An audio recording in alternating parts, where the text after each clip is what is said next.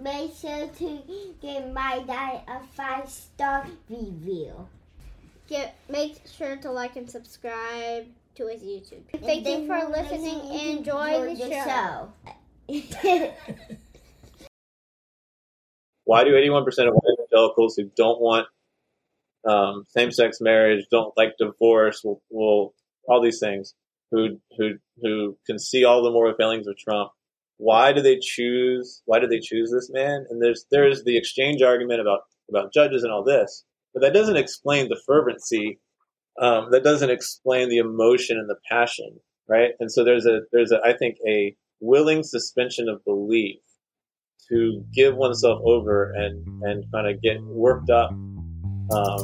That is pleasurable, and that becomes a cycle of identity formation, and you become a fan, and you become invested in this person, you become invested in their success.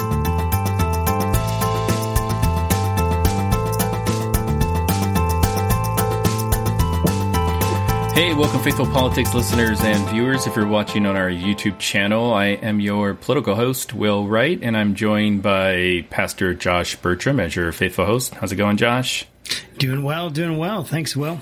And this week we have two gentlemen here from two different, I guess, not professions, two different academic worlds. We have Jerome Copulsky and Michael J. Altman. So just a little info about them. So Michael is the associate professor in the Department of Religious Studies at the University of Alabama. And Dr. Jerome Copulsky is the consulting scholar at the Smithsonian National Museum of America's History Center for the Understanding of Religion in American History and research fellow at the Berkeley Center for Religion, Peace, and World Affairs. So welcome, gentlemen. Thanks for being here.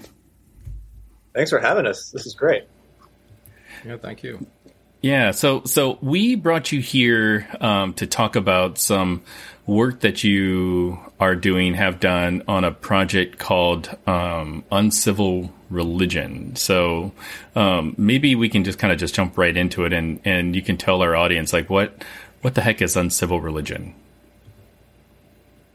Well, what is it, Jerome? Mike, what is it, Jerome? Well, the project is a web archive of born digital images and videos relating to the religious dimensions of January 6, 2021. And what we've done is we've collected photographs and videos that we were able to find on social media, mostly taken by people who were participating in the event, both in the rallies and the riot and insurrection, and providing a place for them to live on the internet so that the public and scholars can go and see that there was a religious aspect, religious aspects, we should say, to the events of January 6th at the Capitol. And we've also invited a number of scholars in religious studies to provide brief interpretive essays on selected images, to use the tools and the categories and the insights of religious studies to shed light on the event itself. And did you want to add anything to that, Mike? No, I mean, I think that, yeah, it's a both a kind of exhibit of the digital objects, a segment. I think there's 107 objects in the site right now, and that's taken out of what could have been thousands. And then the essays are sort of attempts at interpretation on sort of selected ones. So it's this nice balance between sort of galleries where people can see stuff for themselves, and then some work that kind of leads you through making sense of some of it as well. Yeah. So, I mean, why? Like, what would inspire you to take on like this? I don't know, what appeared to be like this Herculean effort to chronicle, the event. I mean, like, I think it's safe to say that there's been enough documentary so far around January 6th, and supposedly there's a movie that's being made by the Don't Look Up folks called J6 about the event. So like what inspired you guys to kind of add sort of this to the canon of events that happened on that day? Hey, Will, are you playing the part of Trump in that movie? I am. Yeah. Yeah. This is the version that will be aired on BET.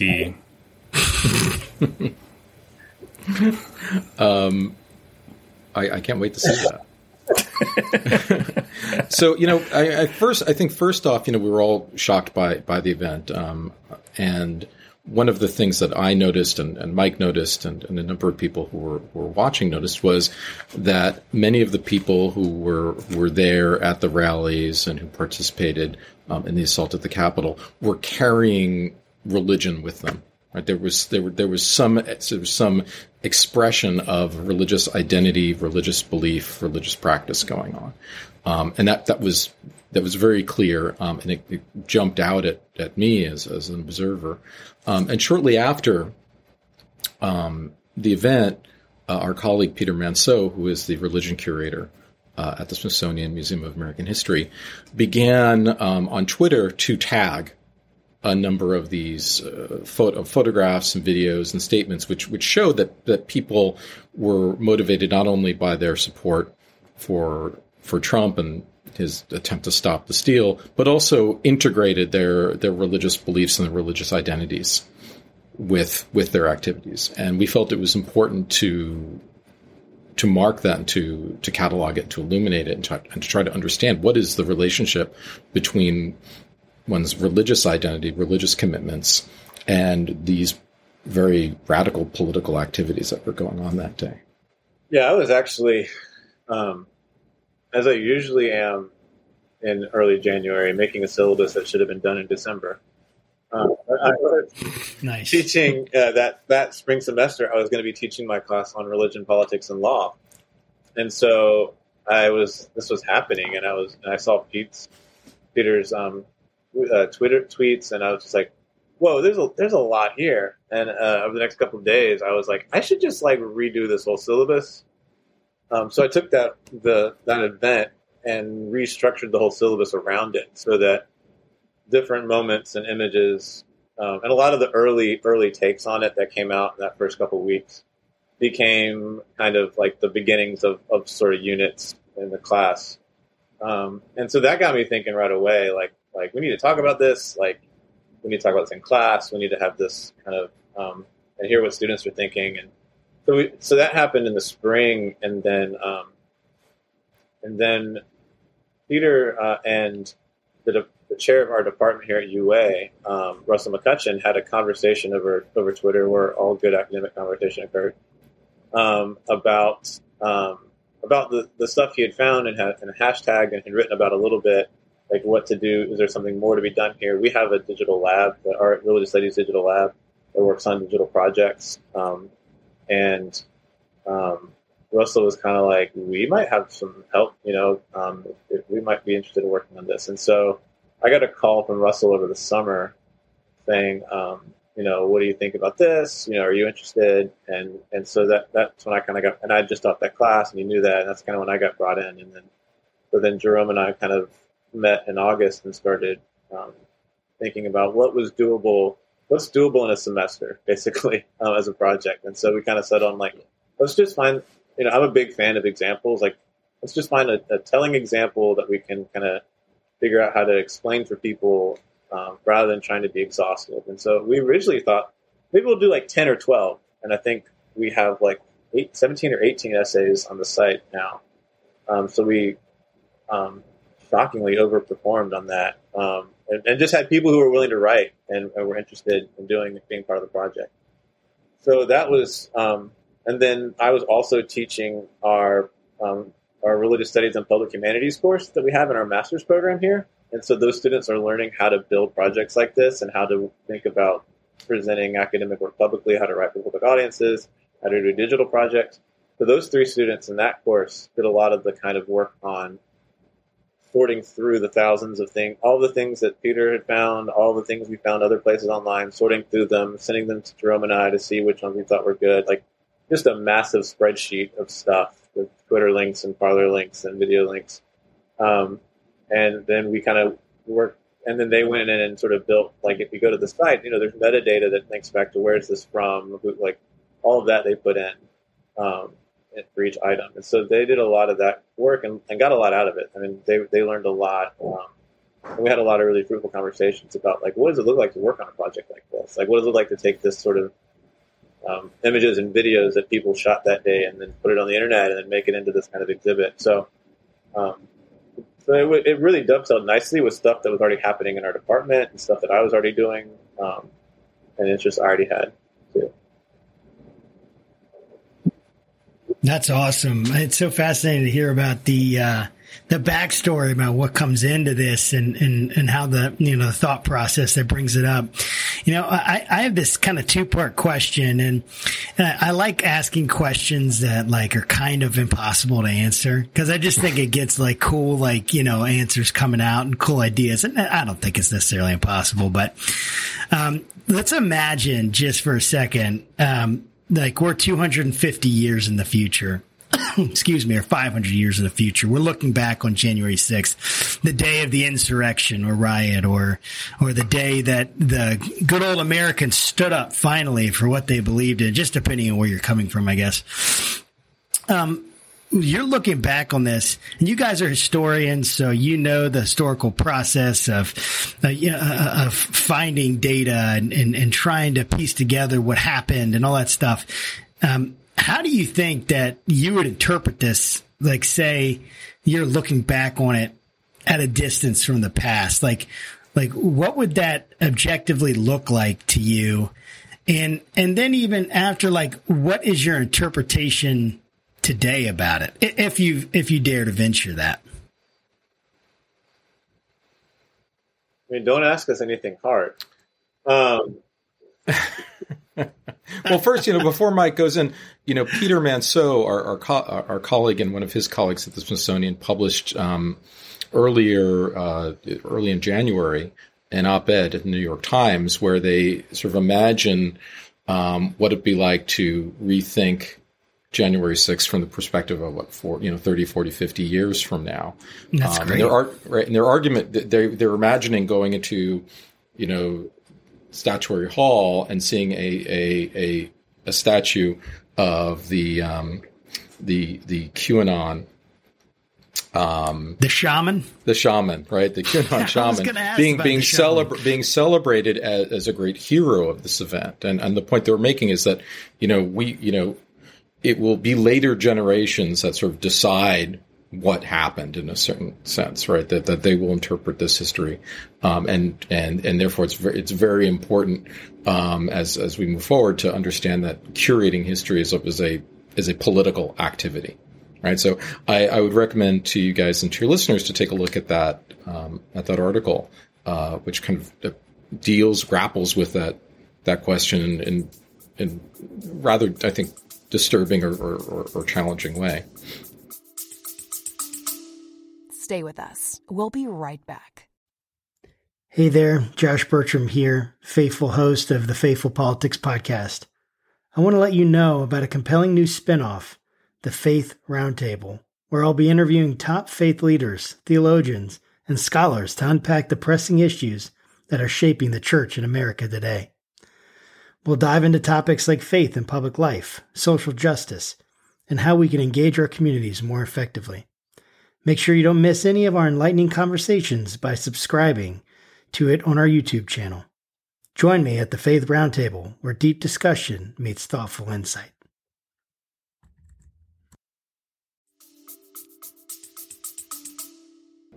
Yeah, it's hard. It's a hard question because we're in this weird moment now where I don't know what things look like 5 years from now, much less 250 or whatever. There's a book that I read in grad school by a guy, William McLaughlin, called Revival Something Reforms. I can't think off the top of my head. It's a thin little book, and everyone in my grad school class that read it hated it, but I loved it. Because he basically divides, it was written in the 70s, he divides all of American history into 4 periods of revival and reform. And in his sign, there's this sort of circle of revival breaks out, and then it kind of calcifies into a social formation, and then people get tired of that and they break the whole thing up. And And it was just one of these great big swings of like, I'm a historian, I'm going to read a lot of like anthropology and sociology, and then take a big swing at something and do it in like 185 pages. But I don't know that I liked it because I think he might be kind of right. Like, not specifically, but like, it feels like we're in this moment where everything feels in multiple ways wide open, and up for grabs in ways that are like terrifying, but also in ways that can be opportunities. And I don't know. So it's hard for me to know what that's going to look like, right? So in some ways, it's like, well, what happens the next 10 years? How do the shakeups that we've experienced in the last 10 years begin to become more solid in certain ways, and what does that look like, right? And because I think what I'm beginning to learn is that if Make America Great Again was like, we need to go back to the 50s and the stability of like post-war America, that's the exception when it comes to the way societies work, not the rule. Like, you're only going to get there briefly, and then the 60s are going to happen, and then, right? And so I think it feels like who's going to win this culture war when this is all over will determine whose statues get put in the, and how this is read, right? And to the extent that this project now makes some of the visions of what was happening that day available, and then opens up people to ask questions about what happened and why it happened, I hope it'll help to add some clarity and some firm foundations to actually hang something or build something going forward. But it's hard to answer that question because I feel like it's just the tumult is too real right now. Yeah. It's speaking of culture, for those that are listening and not watching on YouTube, I have to make a brief comment that, like, Mike, you look just like Ben Folds 5. I don't know if you've ever been told that before. Mike actually is Ben Folds. I did not live in Carrboro. I did grow up in Durham for part of my teens, where Ben Folds was a kind of demigod for every skinny white boy my age. But so here's the thing: I used to wear a tie and dress shirt to teach it every day, and then COVID happened, and I got tenured. Nice. And so I just tenure. So I just decided, like, guy who may own this record store is the look of You're like, I'm teaching in Lululemon. I don't care. That's awesome. Like, this guy has children, so he should own something, but he's standing in this record store, so maybe it's his. Maybe, I don't know. Did he write the records? No, that's funny. But in all seriousness, I'm curious on, there's a lot of media, a lot of essays as part of this project. Was there one particular image, video, or essay that really kind of stood out to each of you? And you can go first, Ben. Yeah, I think I know what. Don't take. I know which one Jerome's gonna say. I have a couple. Mostly, so like one of my jobs in the project, Jerome did a lot of the heavy lifting on the editing side and for the essays, and sort of my big task was sort of organizing and building out the site. Like, the students kind of put everything into the site, and then it was my job to kind of like, how are we going to organize these essays? What are we going to embed with the essays? That kind of stuff. And so I kind of have like my favorite from each section, but I think one that stays with me is the guys climbing the wall video that Cody Musselman, a Yale PhD student, she wrote an essay about. Because at first glance, you're like, what is this? What does this have to do with religion or anything? And it's these young men climbing up the wall into the Capitol building on one side. And what you can't quite tell, but she talks about is like, right next to this wall is stairs. Right? And so as these guys are climbing up this wall, it's like, wow, like And she has this great title for the essay. You don't raid the Capitol by the stairs or something like that. And she talks about the way like masculinity and fitness culture has been infused with not just certain forms of Protestantism, but certain forms of kind of like metaphysical or New Age religion, and how behind these dudes climbing this wall is this whole world of kind of, the CrossFit, get ready for anything culture that has its roots and all the way back to the 19th century American physical culture, metaphysical movement. And so I love that image because it's like, there's just so much happening and you wouldn't think that there's a religion angle on it, but in fact it's like, it's the thing behind the thing that's going on there. So that would be one. The other one that I like is, in terms of the ones that are connected to the essays, Samad Chowdhury has a piece on Jenna Ryan. She became internet famous and then is now in prison for trespassing, but where she has a video of her yelling about how she's a great real estate agent and will sell your effing house, and then turns and says, "In the name of Jesus," and bolts to the doors of the Capitol in the crowd. This is all on her phone style. And then proceeded to release a number of TikTok videos after her conviction. And there's one even she posted like a night or two before she goes to jail where she talks about using it as a time to cleanse and do a lot of yoga. And Samad just traces her whole story and again talks about how it connects to notions of Christian womanhood, but also notions of kind of boss lady culture and the politics of female entrepreneurialism and how these inflect one another. And it's one of the few essays that kind of starts that day and kind of tells a whole story. So like both of those jump out to me. Or just the video being like I sent that to Simone. I was like, I was like, what do you think you want to write about? She's like, I don't really know. Just send me something. I sent her that. And I was like, good luck. And she did like a great job with it. And so I was just, I was impressed. What about you, Jerome? Awesome. I'm going to, before I give my example, I want to sort of use what Mike is saying to say something about the way we thought about and organized the project. Immediately after the event, many commentators started discussing it in terms of Christian nationalism or Christian Trumpism, right? That there was religion there, and really it was white evangelicals in support of Trump who were involved, and that's largely true.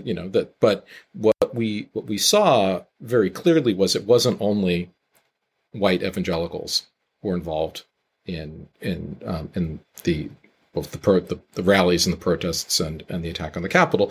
There were people who were displaying their Catholicism. There were Mormons involved. There were Orthodox Jews involved. There were neo-pagans involved. So it was a religious event that was broader. I mean, most of the people came in support of Donald Trump and an attempt to stop the steal by disrupting this political ritual that was to occur. But it wasn't simply a Christian nationalist evangelical event. There were other things going on. So that was that second level. And that third level is what Mike was talking about, which is that we can use the tools, the vantage point of religious studies to see the religious dimensions of what do not on the face of it appear to be religious activities, right? Like the scaling of the wall, for example. So those were the three dimensions or the three lenses in which we tried to look at the materials that we gathered together. Now, as far as the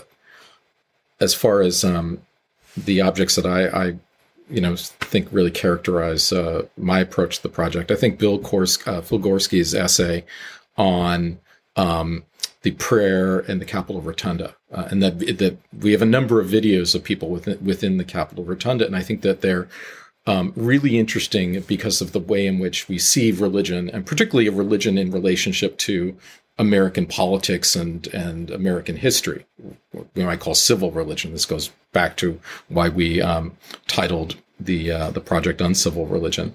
So in this particular video, there are people parading through the Capitol Rotunda. with American flags, with Trump flags. There may have been Confederate flags there as well, singing Battle Hymn of the Republic, which is interesting because the Battle Hymn of the Republic was a Union song. So people who may have had Confederate sympathies singing Battle Hymn of the Republic is awkward. It was a song. The lyrics were originally about John Brown's body. And John Brown himself was an abolitionist who was executed for trying to commit insurrection against the United States government at Harper's Ferry and to incite a slave revolt. So there are these weird tensions that are going on within that. And the video focuses on a particular participant who seems to be experiencing a kind of peak religious moment, right? He's overcome by emotions. People come to talk to him to help him out, and they engage in a prayer huddle, like what you'd expect of a football team. The camera is then put on the ground so we can see the ceiling. And of course, the top of the Capitol Rotunda is a fresco of the apotheosis of George Washington. So George Washington ascending into heaven as a god, right? So it's such a rich video. There's so much going on. In a way, it is so complex and so confused that I think for me, it really sums up what I was trying to get at in thinking of and bringing together these materials and offering it to a larger public. So it just sounds like there was a lot of diversity, like surprising amount of diversity, maybe I should say, and what almost seemed like a monolithic group, but there was a surprising amount of diversity within that group. And then even like these like confused and conflated narratives of what people believed and the different representations of religion in America. I guess my question is, what do you think this says about religion in America? I mean, you've hinted at it, but I wanted to kind of ask it in a direct way. What do you guys think this says to someone not in America about religion in America? What kind of window does this give us as we look at this? I think this kind of goes off what Jerome was talking about, the kind of layers and layers of it. Because one thing that struck me as I went through all these images and videos is it's the number, like the symbols and the language. If you hear people talking, the prayers, the songs, it's I think one way that I've been looking at it is that religion is this. If you want to use the fancy academic term, it's this sort of discursive toolbox, but it's this kind of cultural toolbox that certain Americans use to authorize their claims, right?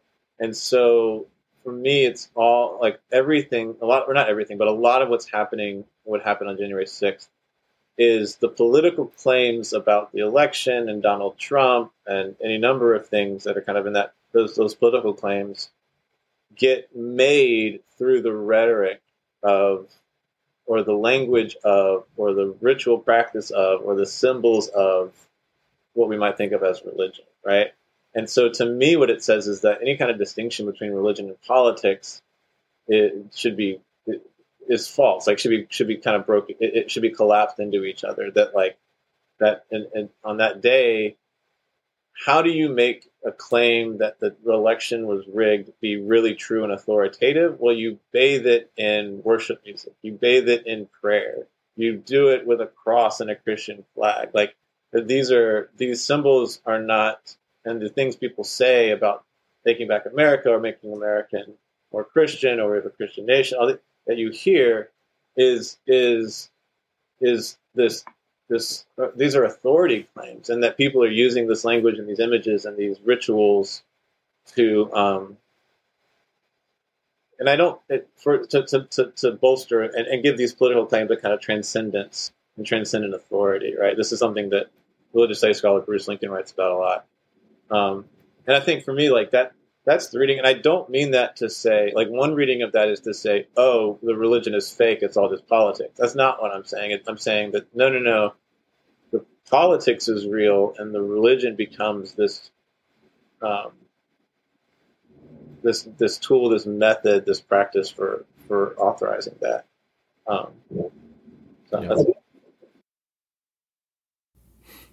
Yeah. The we lost you there for a second, Jerome. Glad to have you back. For for those listening, you wouldn't have noticed anything. But I'm curious, like from both you guys. I mean, I'd imagine you guys waded through, I don't know, gobs and gobs of terabytes of, I don't know, media and files and whatnot. Was there ever a part of you guys that were thinking or hoping in the back of your head that you wouldn't see somebody you recognized? Or did you see somebody that you recognized? Oh, Dad! Oh, no!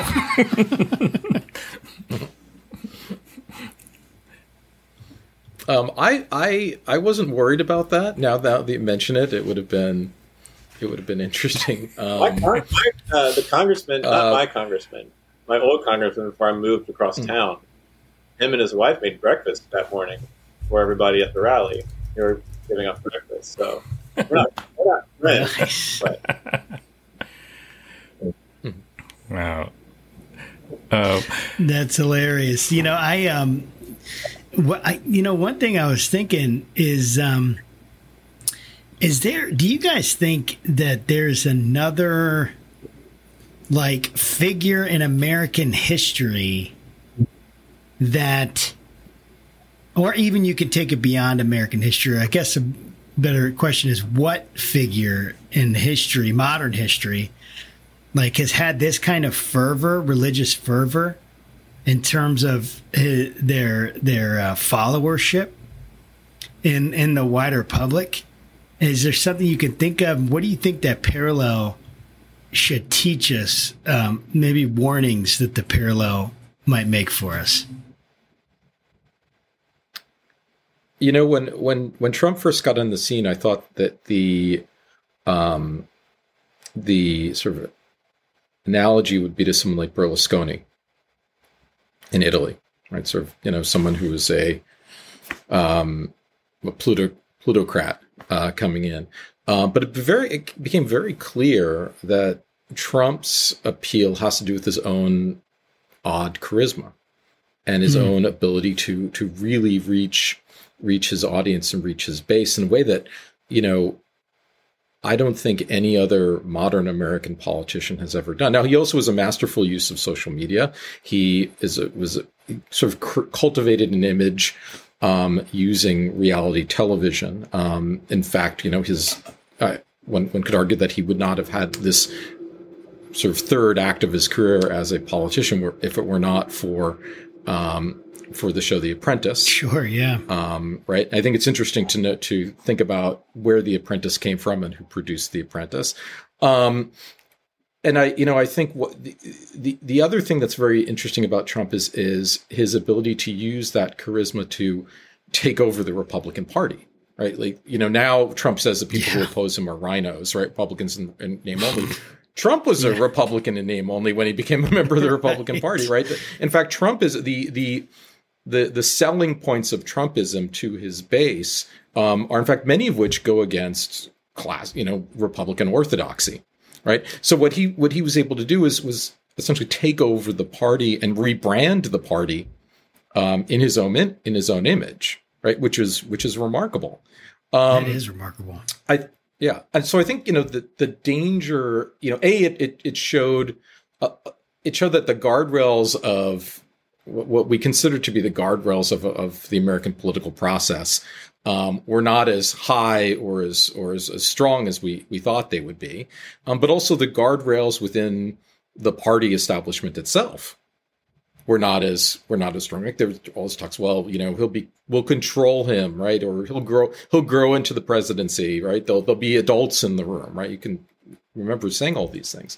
And what Trump has shown is that with his own will, with his own charisma, and with the support of people who are willing to go along for whatever reason, all of those things really fell aside, right? All of those, informal political mores and checks and balances that we thought were there that we can depend upon. And I think that's kind of that's new in American history. You know, we could draw analogies to other countries.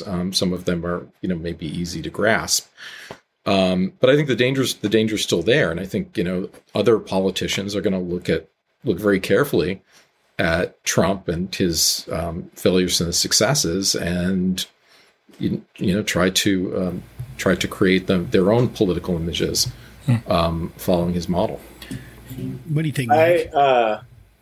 I think one way to understand Trump, at least the charisma of Trump, is to remember that Donald Trump is the only U.S. president inducted in the WWE Hall of Fame.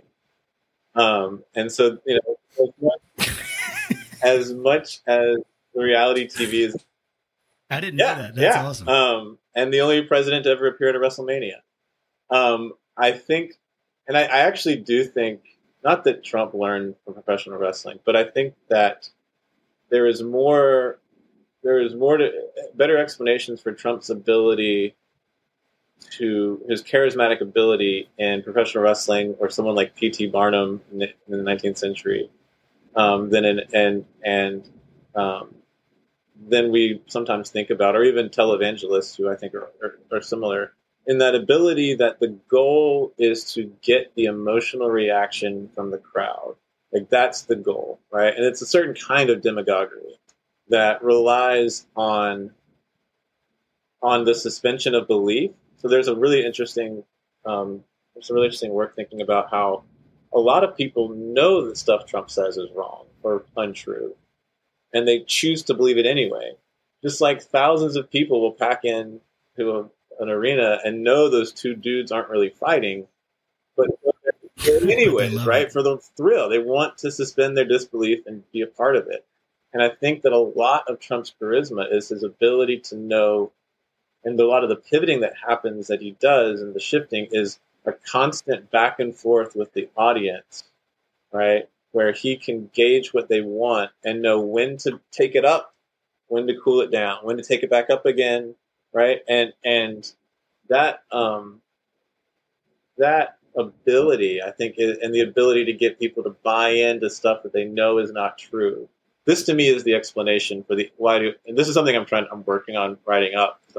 This is the explanation for the 81% white evangelical question.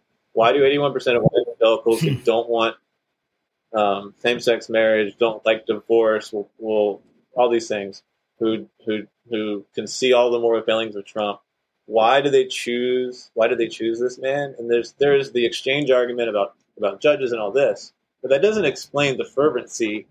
That doesn't explain the emotion and the passion, right? And so there's I think a willing suspension of belief to give oneself over and kind of get worked up, that is pleasurable, and that becomes a cycle of identity formation, and you become a fan, and you become invested in this person, and you become invested in their success. So I think that's a huge part of it. When it I was just going to follow up that, you know, the thing about Trump is he wasn't just the impresario, right? Yeah. He was also the wrestler, right? So think about all those like cartoons or videos that you saw of Trump as a kind of as a wrestler or as a Rambo, right?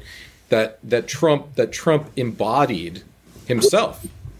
This pugilistic, this very aggressive attitude, and he was a champion of people who felt that their culture was being marginalized by the libs, right? So owning the libs, right? Whether it was done on Twitter or whether it was done, you know, in a press conference, whatever. Yeah. Those very things that tone, that aggressiveness was seen as a sign of his, you know, making America great again, right? Even if nothing came of it from a policy point of view, he was willing to go to the mattresses. Right? Oh, totally. Yeah. Yeah, you know, and I'm surprised, Mike, that it took you this long to interject wrestling, because I couldn't help but notice, like just reading your profile, that you seem to be a fan. So, and Wordle too, whatever that is. I'm resisting the urge to jump on the Wordle train. Been bought out by the New York Times, and so now it's just icky. They have. And, I don't know. So it's over. Wordle's over. Now it's the failing Wordle. Yeah, yeah, no more Wordle and no more David Leonhardt. That's where we are now. but on your wrestling analogy about Trump, I'm curious, if, like you said, people suspend their belief, and I'm curious on how much of that is true, because the persona of Trump brought a lot of people to the polls for the first time. Ostensibly, you could say the same thing about Obama. The first time I ever voted was for Obama, and he sort of got me, he sort of started the process of me wanting to be involved in the political process. And, if you've got somebody that, kind of hears about Trump, kind of gets, their information through word of mouth and says, yeah, this guy seems like he's pretty legit. They don't follow him on Twitter. They go into it and then they start following, this person. If that's their first foray into politics, they may not know that there's a different form that existed, so it's almost like I think to myself, thinking of wrestling, like the moment that I realized that wrestling was fake, I grew up WWF, the Ultimate Warrior was my favorite, and I remember my parents telling me at forgot what age, it might have been 21 or something, but them telling me that, hey, wrestling's fake, and I'm like, no, it's not. And they're like, yes, it is. And I'm like, how can it be fake? You see how high that guy flew off the top turnbuckle? There's no way this could be fake. Exactly. And I'm thinking, in the same political sphere, if you told an ardent Trump supporter that voted for the first time for Trump that this isn't normal, they wouldn't know any different. What do you think about that? I think that so to be more specific, some people are suspending their disbelief, but I think the other side of it is what Trump really is, like the fact that whatever Trump really is behind what he does doesn't really matter. And if you do find out it's fake, wrestling was at its most popular in American society in the late 90s when everyone knew it was fake, right? And so it almost at that point doesn't matter, or you're too invested. And so I think that's a huge part of it. I think there are people. I think a big part of Trump, the way he works things, is as this cipher that allows people to never there's all sorts of debate about this, is Trump a genius or a moron or somewhere in between, which one, but it's kind of it doesn't matter, because whatever, it's so surface, right, and that's what gets the response, and that's what attracts people, that to get them to buy in, right? It's another way to look at the same thing would be his sort of ability of a salesman to literally oftentimes sell nothing to people. His greatest, the only thing he ever made was his own name, really. So I think there's a lot tied up with the kind of surfaceness of it and how people react to that as well. I don't know if that answered your question at all. Hold on. It did. Yeah, thank you. Appreciate that. That's really good. So I have a question, kind of, and it is for, I'd love to hear both your responses on it. Let me just give some quick context. So I voted for Trump in 2016. I did not in 2020. And a lot of that had to do with, as I was thinking about it more, I was seeing I just didn't feel like our country was in a better place in 2020 leading up to the election. And even in 2019, I just didn't feel like it was in a better place than it was when he came into office. And a lot of my questions with Will, like a lot of my conversation with Will was very influential with me, just kind of thinking like, I remember in one particular conversation, Will was like, I just don't think he's a good for our country. And that really stuck with me. And I thought about that quite a bit. But when I came into 2016, I didn't feel deceived. I couldn't believe he was the guy I was voting for. I was in disbelief that it was actually the candidate that was there. I couldn't have imagined that was going to be the case. And I never got onto this like, oh, Trump's amazing or Trump's awesome. I just thought he's just the guy. He's the lesser of two evils. And maybe that wasn't the right thing to think at that time, but I just went with the information I had and voted with my conscience and my values as I did in 2020. So I guess the question I come to is like, what do you make of the fact? We've been talking about disbelief, but we're talking about like 70 million people, right? Mm. What do you make of the fact that many people came out and voted for him? If he is this grand, like, I don't know. And I'm not saying you're saying this, but like, it's almost like he's this grand, not deceiver, although maybe some people would say that. I'm sure they would, but almost like this caricature, this act, like it's not real. We've been having this whole thing. So what does that say about our country and us? It's 70 million people voted for him, in this last election, more than any other president in history except Biden. It's crazy. So I don't know. What do you guys think about that? I mean, my first response is that Republicans voted for the Republican candidate, and that at the end of the day, either they voted for the Republican candidate on economic issues, although that could break given Trump, that could break in different ways, sure, right? Yeah. Or they voted for Trump on social issues, or they vote for Trump because he's the Republican candidate, and we vote for the Republican because we want to, better the Republican than the Democrat. And then there were people who voted for Trump because they were hardcore Trump supporters, and all those things added up to those 70 million votes.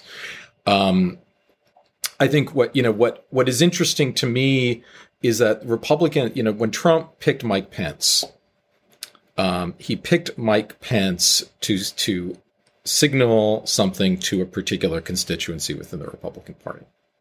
Totally. Right? He picked Mike Pence and what's fascinating to me is that,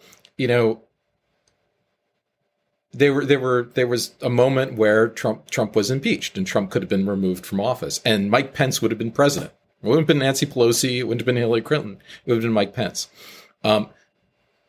Perhaps I'm speculating here, but I suspect that some of the strongest defenders of Trump during the impeachment, both impeachments, were people in that community who Trump thought he was getting with Mike Pence. In other words, more of those people ended up supporting Trump as Trump rather than Trump because of Pence.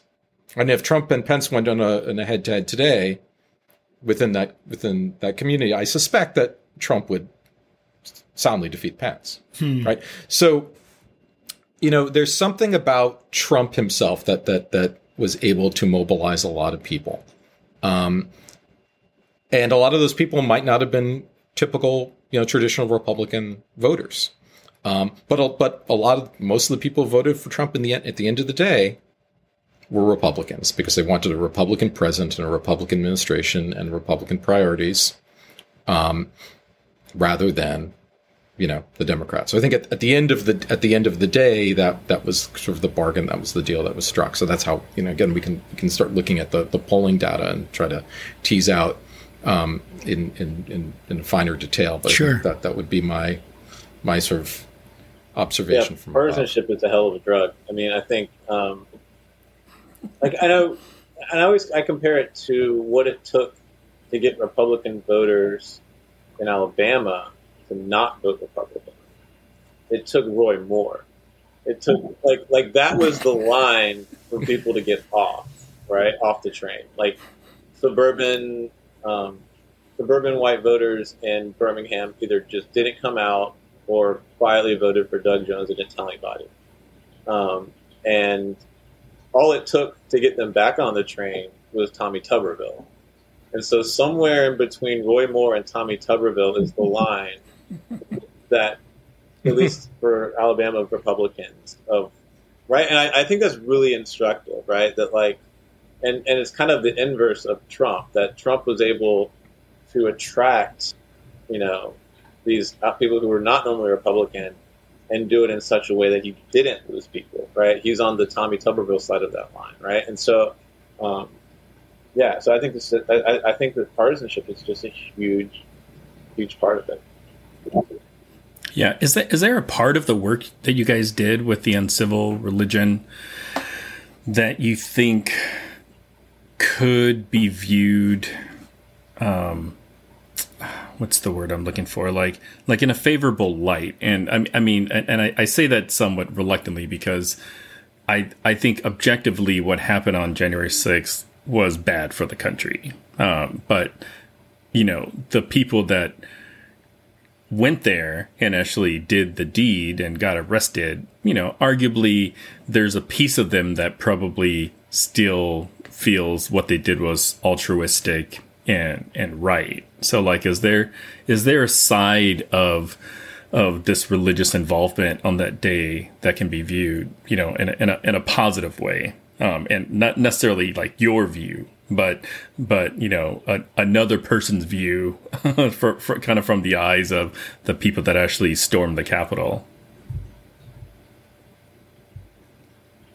I think one thing that we both tried to do, Jerome can say more about this, I think too, but is we tried in the project to avoid the good religion, bad religion thing. Like this is a very easy narrative that even scholars of religion fall into, like,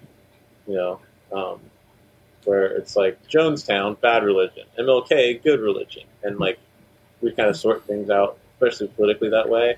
And I think we tried, one of the benefits of having, there's way more objects in the project that are just standalone without any essay.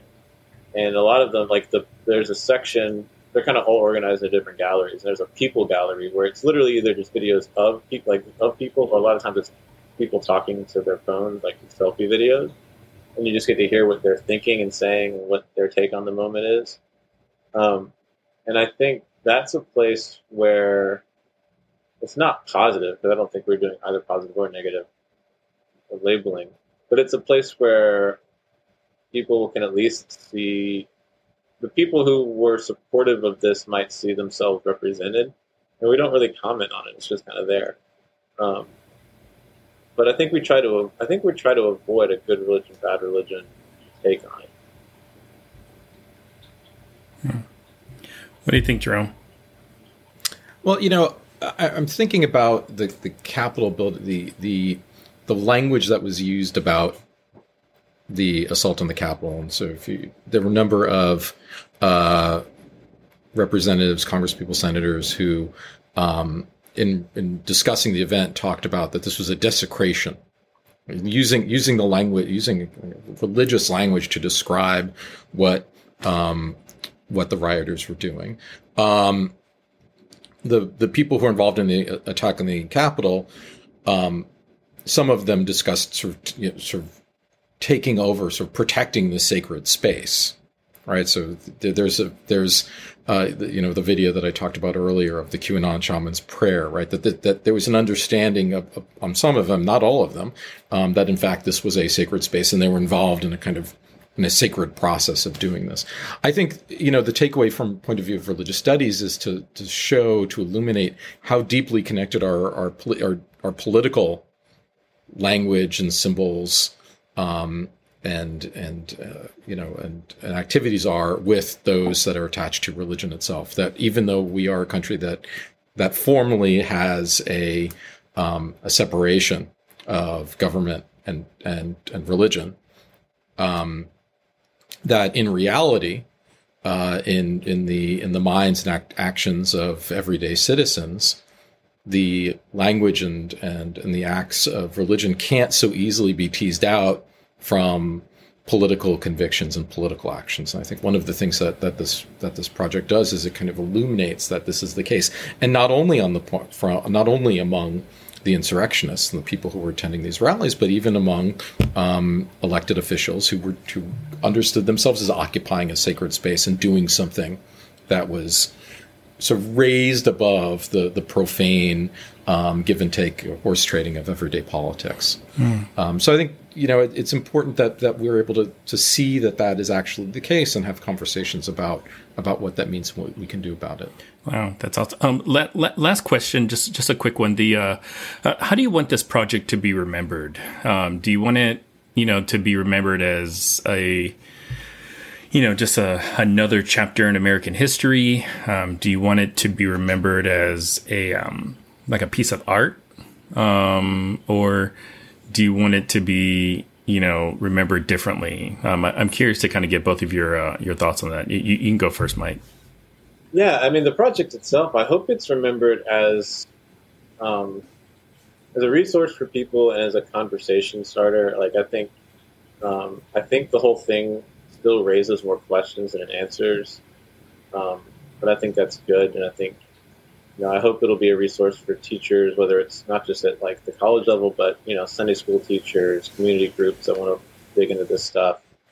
And I hope that it's a conversation starter. I mean, I think about, like, I sent it to my dad, who is a former evangelical pastor and voted for Trump twice, and his very visceral reaction to it of, like, in a very midst, like, what is going on with these Christians? Like, this isn't what we're supposed to be doing. Like, very distraught. He was a very reluctant Trump voter. He was more of an anti-Biden voter than anything. And I think those conversations, like that, having those conversations and are not just at the personal level, but at the larger classroom level, or whatever, are important. So I hope that's what it will be. Awesome. What about you, Jerome? Yeah, and I guess I would go back to what, the question that Josh raised earlier in our conversation about, like, how this event will be remembered or memorialized in, 50 or 100 years from now. And I think what we wanted to do was to make sure that these images were curated and illuminated for what they are. Right? This was not just sort of a very marginal part of the event, but it was up and center, and it was part of the religious dimension, the religious motivation, the way in which people sort of brought together their various faith commitments and their commitments to Donald Trump and their commitment to a particular to participate in a particular political action in support of him, were bound up together, and I think what this resource can do is it forces us to recognize that fact and think about what it means and go forward and thinking about how we have a functioning democracy with people who have extremely different views on basic ideas and basic value issues, and sort of still be able to live together in a civil society, in a political community. Yeah, that's well said. And yes. Dr. Michael Altman and Dr. Jerome Copulsky of the Uncivil Religion Project, thank you both. This was truly thank you so much. Awesome conversation and great conversation. And we really appreciate the work you guys are doing. And just for our guests, what's the website that people can find all that information? Uncivilreligion.org. All right, easy enough. Well, thanks again, everybody.